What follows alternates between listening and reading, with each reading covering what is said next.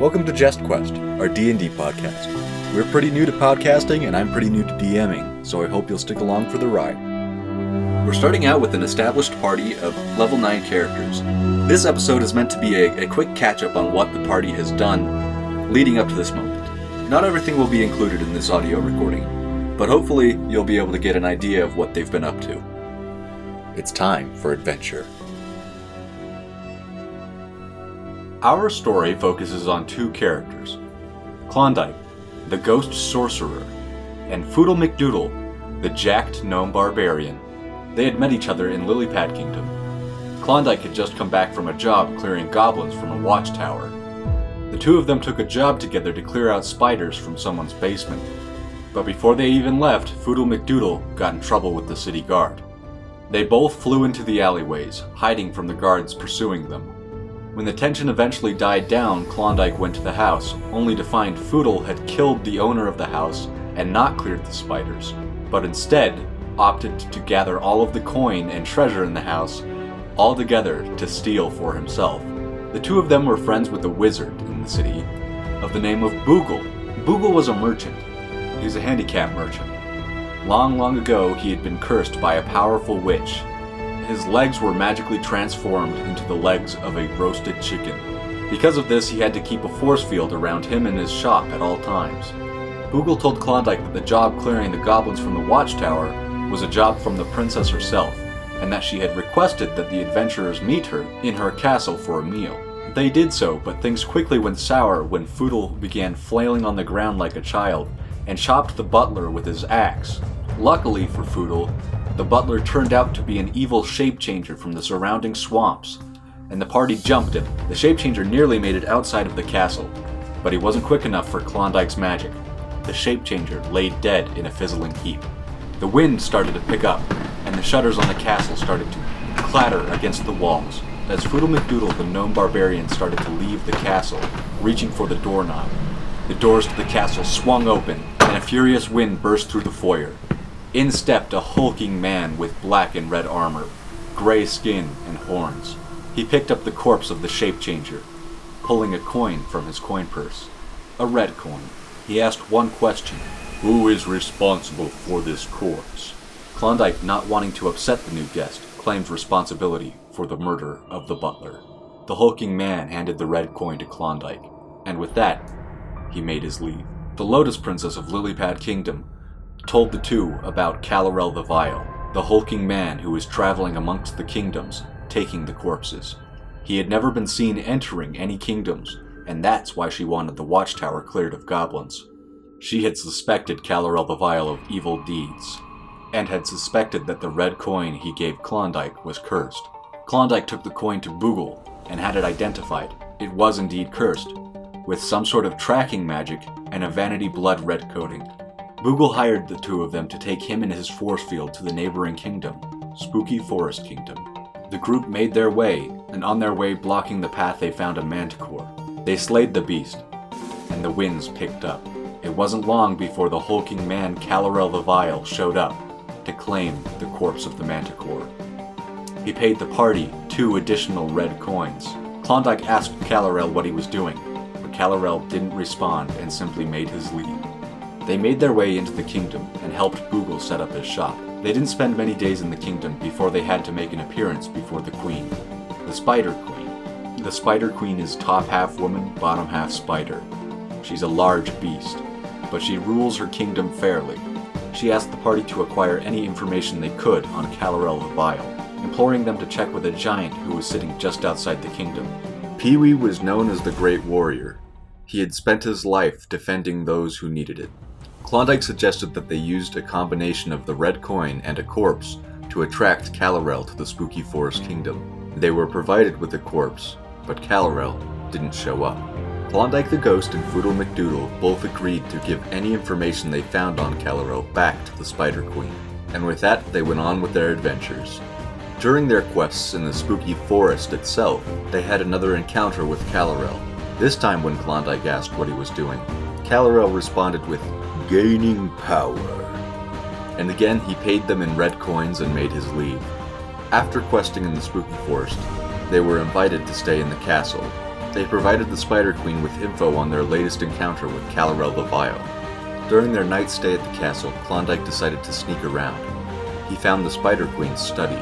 On a table in her study, he found notes on Calarel the Vile and some notes on the Pup Kingdom. Klondike decided that Calarel the Vile was rewarding him better than the Spider Queen was for information. So he took it upon himself to burn the notes in the Spider Queen's study on Calarel the Vile, leaving a red coin on the ashes. It wasn't long before the burned notes were discovered, and the Spider Queen brought Foodle, Klondike, and Boogle, their wizard friend, into questioning. Blame was placed on Klondike, and he was being transported to the castle dungeon. Boogle the wizard used a magic spell to contact Klondike telepathically on the way to the dungeon. He said that he had an item that could teleport Klondike anywhere he chooses in the world. Klondike immediately thought of the king of the land, who resided at the top of the tallest mountain. He told Boogle to teleport him there. Without enough time to confirm that that's really where Klondike wanted to be teleported, Boogle had to act. Klondike disappeared, and it wasn't long before the guards of the castle whipped into a frenzy. The king of the land had a lot of valuable items. Klondike traded some items with the king of the land, and ended up with a scroll of save point. He was told it was time magic, and in order for the scroll's magic to come into use, you had to use the scroll twice. Once to create a save point, and the second time to return. But there were more details to the scroll. If someone knew about the existence of time magic, their memories would be retained when time was reverted to the save point. And if Klondike, the caster of the scroll, died, the second part of the scroll would instantly be enacted, and he would be returned back to his original save point. Boogle the wizard and Foodle McDoodle the gnome barbarian laid low for a while, and after only 5 days they were able to teleport themselves up to the top of the mountain to meet Klondike. While on the top of the mountain, Klondike enacted the first part of the scroll, creating a save point. And it wasn't long after that save point was created that a dragon showed up. Klondike, Foodle McDoodle, and Boogle the wizard were most definitely all going to die. That is, if Boogle the wizard hadn't conned another magic merchant named Nermal out of his most valuable possession, the flaming sword of Ultra Mega Death. This sword was said to be able to kill any creature with just one hit. When the dragon showed up, Boogle handed off the sword to Foodle McDoodle, who rose it high above his head and threw it at the dragon, only to miss and the sword to clatter down the side of the mountain. All hope seemed lost before Boogle again handed the sword to Foodle. Without asking any questions, Foodle flew up to the head of the dragon, who was rearing back, preparing his flame breath attack. It would be deadly to the party if Foodle missed this shot. He hoisted the flaming sword above his head and threw it once more, this time hitting the dragon directly in the eye. The dragon reared back with a screech, and the dragon's head exploded, its corpse crumpling and cascading down the rocky mountainside. Boogle the wizard took his sword back from Foodle, explaining that he had put it in a sheath of returning. It wasn't long after killing the dragon before Calarel the Vile showed up. He offered a hefty reward for the corpse of the dragon.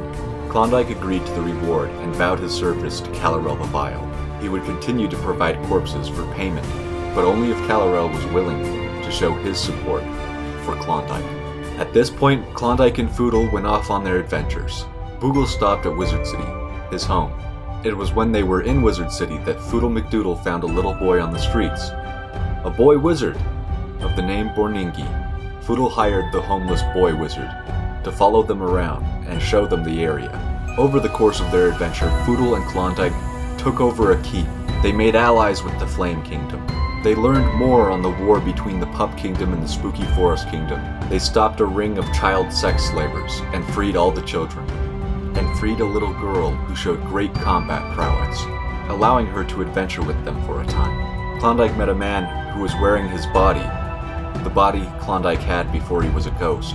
They found a magical dungeon called the Dungeon Master's Dungeon that would change every 2 weeks. They attempted that dungeon several times, gaining rewards and magic items alike. The two of them made plenty of friends, but far greater amounts of enemies. Trixie, the little girl they saved from slavery, caught Klondike killing 12 children. Trixie had vowed since the day she was free that she would spend the rest of her life killing monsters, and she had just discovered her good friend Klondike was one such monster. After a long while, Kal-El informed the two of them that he only needed one more body to complete his task, but this one he needed alive. It was the body of the great warrior, the giant, Pee-wee. Klondike and Foodle were to bring this giant to a location between the Ice Kingdom and the grassy plains. They did as Kal-El instructed. When Foodle, Klondike, and Pee-wee arrived at the location, a fissure opened up in the ground. The giant Pee-wee fell into a pit. At the bottom of a pit was a green lake, souls flowing through it. This was a necrotic font, undoubtedly built by Kal-El the Vile. It was as the great warrior's body was being dissolved and eaten by this necrotic font that Kal-El shared his true intentions. He was reviving a long-dormant evil creature that resided within the great warrior, known simply as the Lich. The centuries of adventuring and heroism that this giant displayed would undoubtedly form into a greater and more powerful Lich than the last. The giant Pee-wee made a last stand and attempted to exit the font of necromantic power. Seeing this, Kal-El instructed his thousands of undead warriors to flow into the font and overpower it. With their combined undead energy flowing through the font, the giant stood no chance. His flesh was dissolved, and all that remained was a giant skeleton with furious green flames for eyes. All was silent for a time. The Lich looked upon Kal-El, Klondike, and Foodle, and he said one word: sacrifice. Kal-El looked over Foodle and Klondike, and with only a moment's hesitation, drew his sword. But from all their time adventuring, he was no longer any match for their combined efforts. Klondike and Foodle McDoodle slayed Kal-El the Vile.